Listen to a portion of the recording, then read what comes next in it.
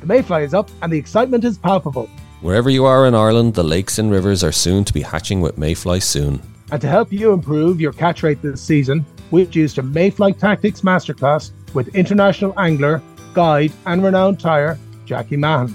If you want to learn about setup, tactics, conditions and flies, then head over to www.irelandonthefly.com/masterclass, where you can find out all the details to access the recording and Jackie's notes. If you want to catch that difficult fish or try out new tactics, then this masterclass is for you.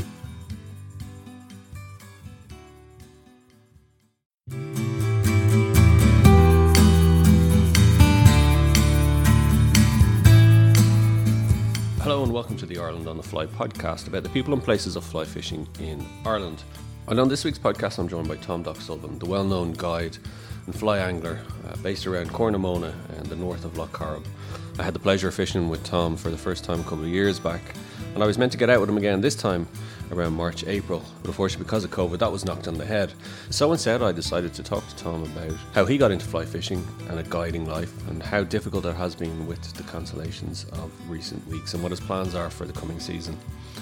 I also spoke to Tom about what his favourite type of fly fishing is, and you can really hear the passion come to the fore when he describes to me his love of nighttime buzzer fishing and how special it really is for him. Get in contact with Tom on tomdoc.com, and he's a great man to take you out and really show you the ropes. So without further ado, here's Tom Doc Sullivan talking about his guiding career and life in fly fishing.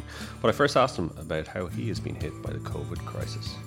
Like everybody else in Ireland, are really affected badly by the COVID, unfortunately, and that's the way it's been.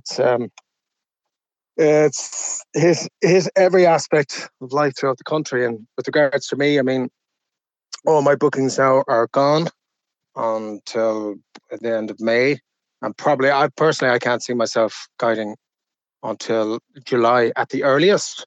And I am talking to a couple of other lads. I think that could even be optimistic at that stage. But you know, that's the way it is, and you know, there's plenty of people in a bad state on account of this. So you know, I'm just somebody else. And Tom, are bookings being cancelled for the foreseeable future? Yeah, I've had a couple of guys, regular clients on now, and they've actually pushed back till September. Unfortunately, I had one group of guys, and it was Keith from Tunbridge Wells, Keith Nicholson, and it would have been his 30th year on the trot this year. And yeah, his 30th anniversary, and unfortunately he's had to cancel. But so he can't make it, and he can't make it later on in the year, although he has said he intends to come over to the Fly Fair. So he's going to bring a couple of guys over to the Fly Fair in Galway. So hopefully that'll be going ahead as well. We don't know, but that's well out in November. So yeah, unfortunately Keith can't make it. A couple of guys were on earlier on about thinking of coming over and everything before the lockdown, but that's when the lockdown happened and when the seriousness of the COVID hit home. That stopped. No, you know, people aren't wanting to travel and just don't want to. Is it strange seeing the lake and the road so quiet now? Yeah, it's very funny to see quiet, see the roads over quiet, the whole thing, you know. The lake is quiet.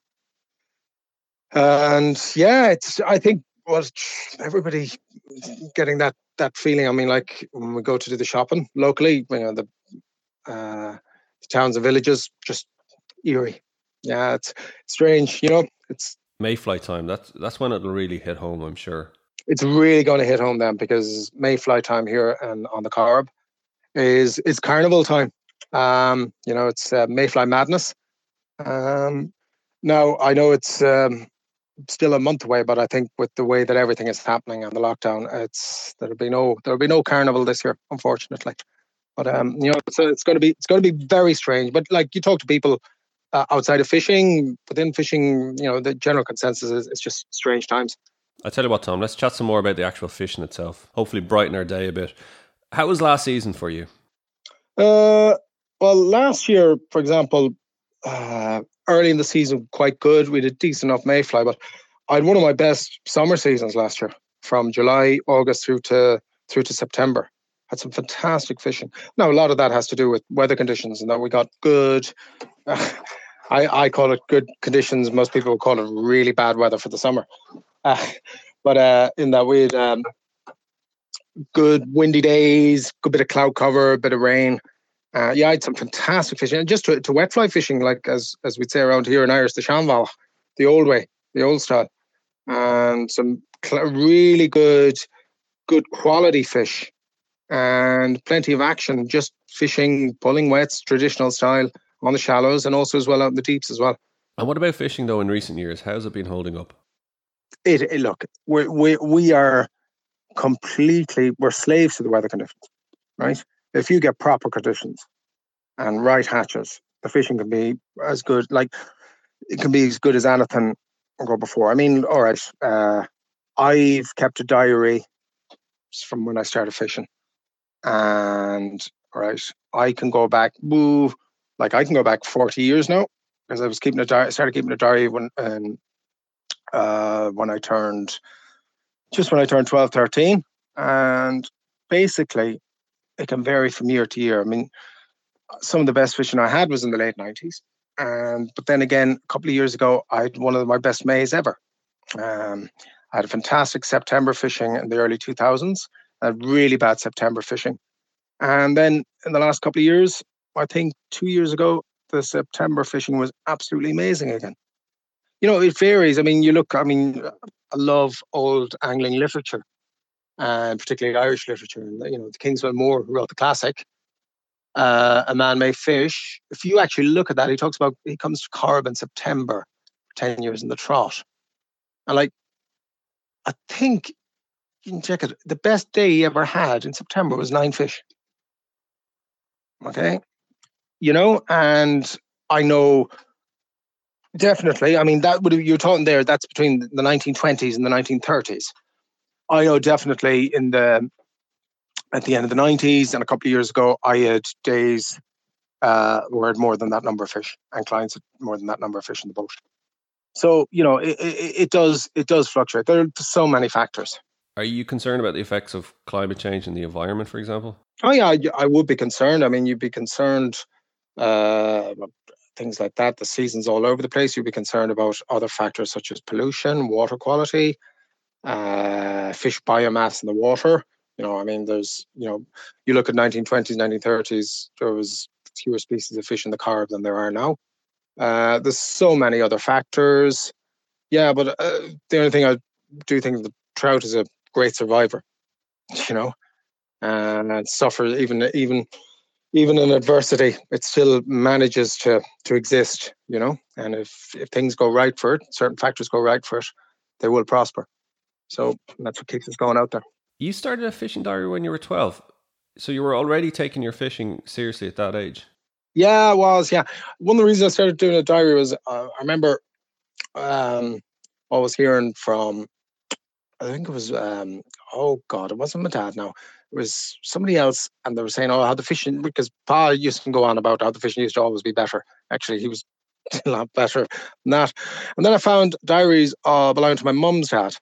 And while there was some fantastic bags, all he did was dab, and he did a bit of trolling. But there was bags there of 17 trout and whatnot. But then as you go through the whole diary, I looked, there was days 1 trout, no trout, 3 trout, and then I realized, God, they didn't catch a dozen trout every time they went out. I was led to believe that. So yeah. So, I'm very aware. It's a bit like the old thing that, you remember your school days were the best days of your life. Because, your memory becomes selective and you only remember the really good things. So, once again with angling literature, I have a book up there. I'm just looking at locks and lock fishing. I'm actually looking at it now by Hamish Stewart.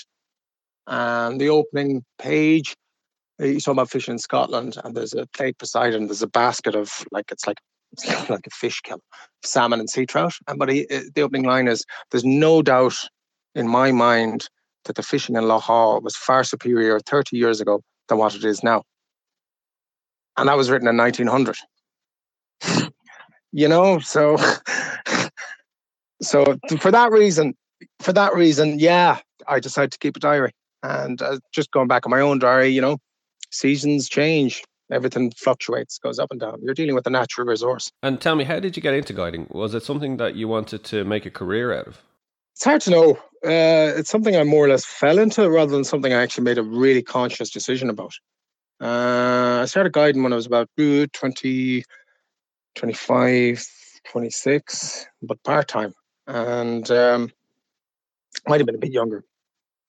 Yeah, basically that's what it was. I just come back. I'd done small bit of traveling, and I just came back and got an opportunity to make a few quid, and sort of followed through from that. I was doing it part time, then I went at it full time, and basically everything followed on from that. So yeah, to say was it a conscious decision? I couldn't really say it was. I don't think it was. Maybe subconsciously it was.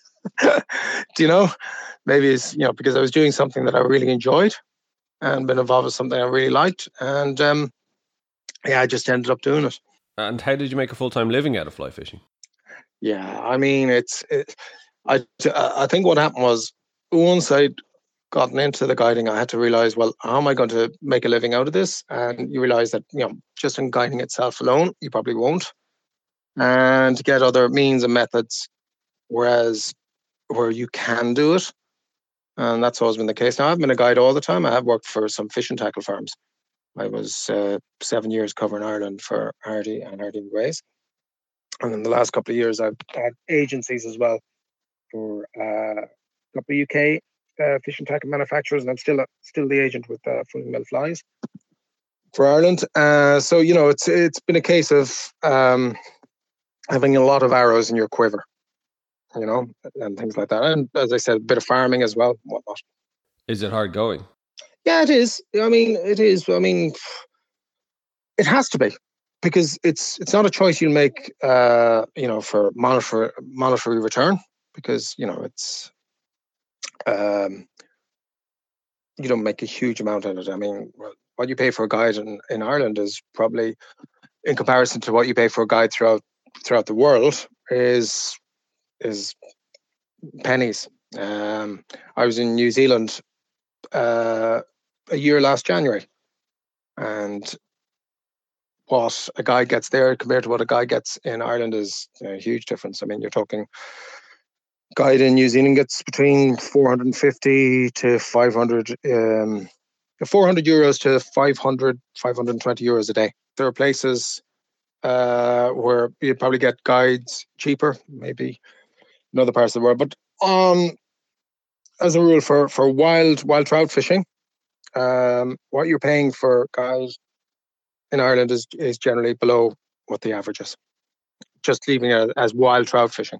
I suppose if you're into the free market, you could argue that the price, dictates. The price will find itself.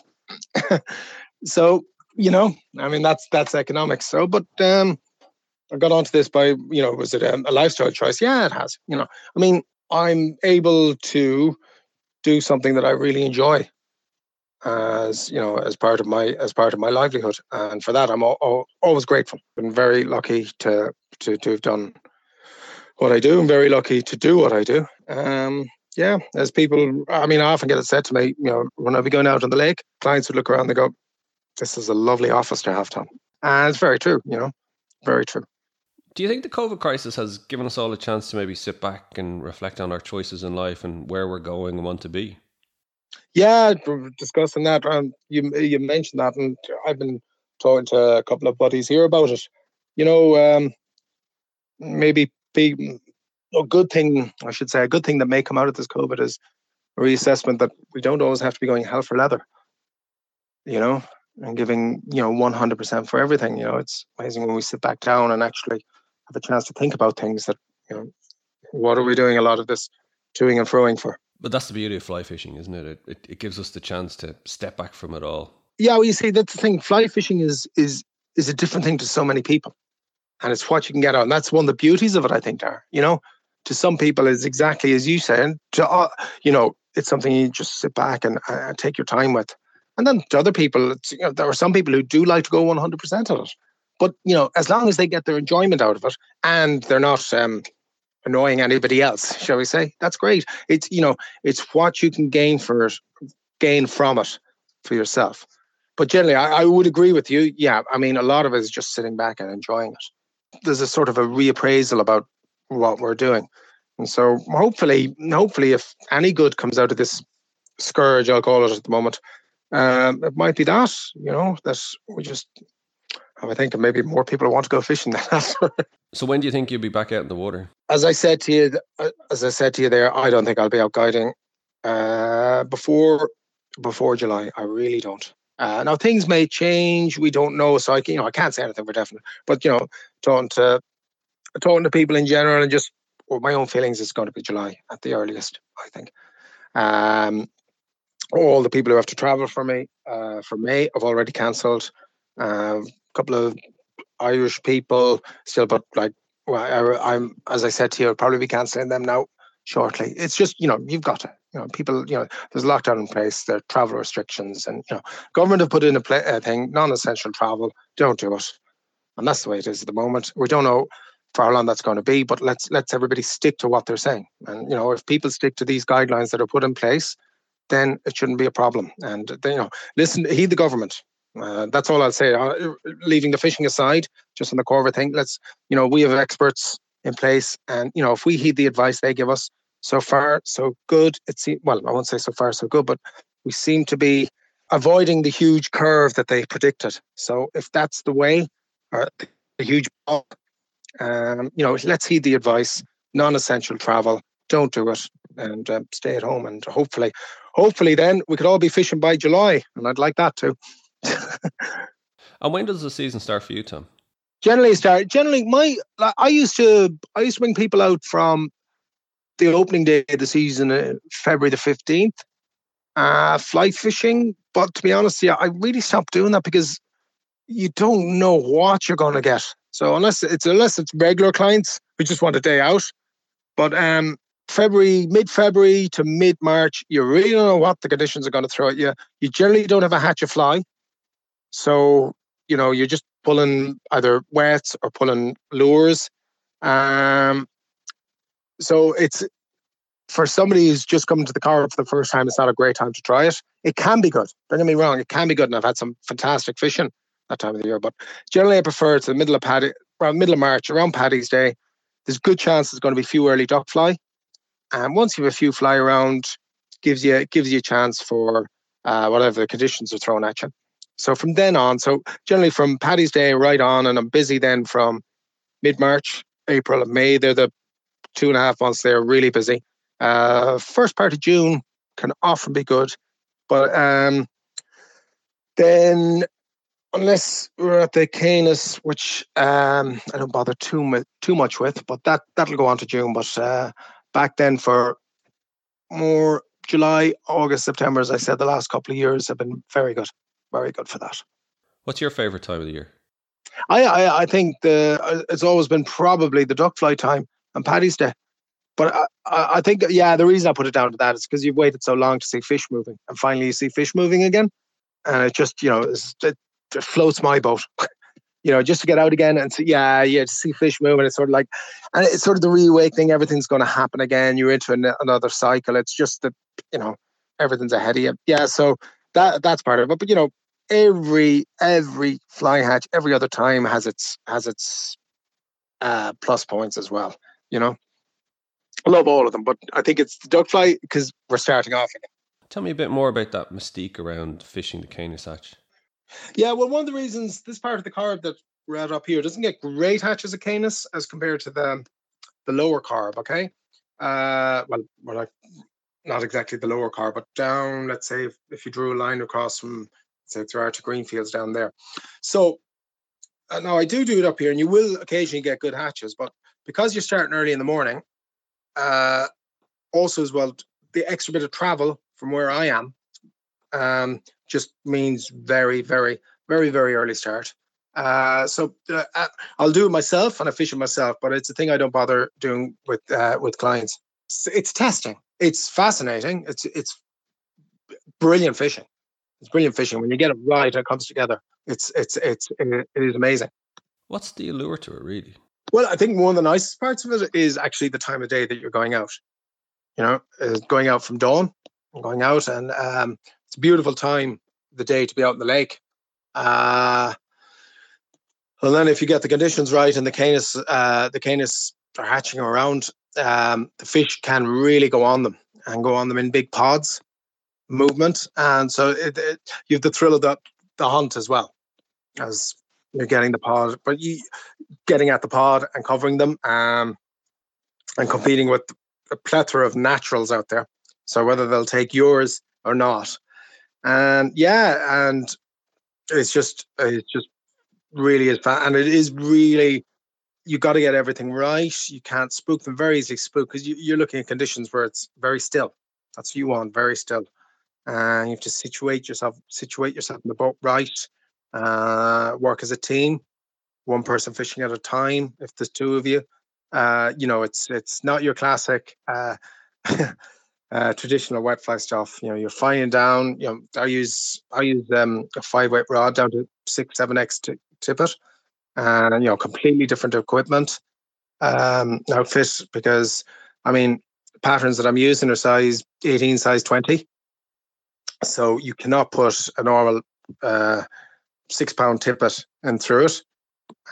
So generally I'm finding down to I use the diameter ratio. That's what I use. So 6x, 7x. So if you're using very fine tippet like that, you cannot use a stiff or a strong rod. A 7-weight rod will snap that tippet like elastic. So you need a much more forgiving rod. So on the take, that there's give in it, that you won't break your fine tippet. Is that your favourite type of dry fly fishing? Dry fly fishing for me is I love my nighttime buzzer fishing. Nothing. That's my favourite. You asked me there, what's my favourite? I love, as I said, I love all types, but I just the nighttime dry fly buzzer fishing. I just love the mito buzzer. I absolutely adore that. I like that as it's getting darker and your senses all change, and the other senses kick in as you lose the power. I won't say the power, but as you lose the amount of sight that you have, how the others kick in, how your hearing kicks in. It's fantastic. I really like that. And to fish by sound. You hear the fish moving out in front of you, and you have to gauge where he is. You might hear me talking about it now. That's to me, that's the essence of it. To each their own. That's the beauty of the lake. That's the beauty of fly fishing. That without doubt is that's my favorite one. Tell me more about it. What time of year, for example? Generally end of April to the end of May. It's a buzzer that we call the mito buzzer here. Basically, it starts hatching at around 9:30 in the evening. Hatch will come on coming quick and fast about 10 o'clock. And it's a very quick cycle. They hatch back on top of the water. They'll occasionally bowl where there's one female and quite a few males, and it's called a bowling buzzer. It doesn't happen all the time. And they'll be in clumps on top of the water. And to about 11:30 to 12, it starts petering off again. There are other lakes, all right, we'll go on later, but I just know from my experience here with Corrib and Mask, is generally the optimum time is probably 10:30 to 11:30. It's fantastic. I just love it. I tell you, it's the only thing to do. Yeah. And sometimes what I'll often do is you try and get the boat situated where you're looking into the gloaming. So you're casting into the gloaming. That's where the sun is set, because it's the last bit of light you can get. And you can just make out the rise form. Just about make out the rise form. It's fab. That sounds amazing, Tom. Can't wait to try it myself. So fingers crossed for next year. Yeah, and there'll be loads there, and there'll be loads, because there was none. No, they weren't disturbed this year at all. Tom, it's been brilliant talking to you as usual. We didn't get to meet up on the lake this year so far, so fingers crossed for later in the year, or definitely for the nighttime buzzer fishing in 2021. Thanks again, Tom. No, my pleasure. My pleasure, Darragh. Thank you very much. And listen, take care of yourself in these strange times, and hopefully the line we were meant to wet for doing this, we will wet it. We will. So that's it for this week's episode of the Ireland on the Fly podcast. My thanks to Tom Doc Sullivan for talking to me this week, and a really engaging character and fantastic fisherman to boot as well. So thanks again to Tom. I'll be back next week for more about the people and places of fly fishing in Ireland. So do join me then, and also subscribe on Apple Podcasts or Spotify so you never miss a show. I'm also on IrelandOnTheFly.com and on Instagram at IrelandOnTheFlies. So do keep in touch, and thanks for listening.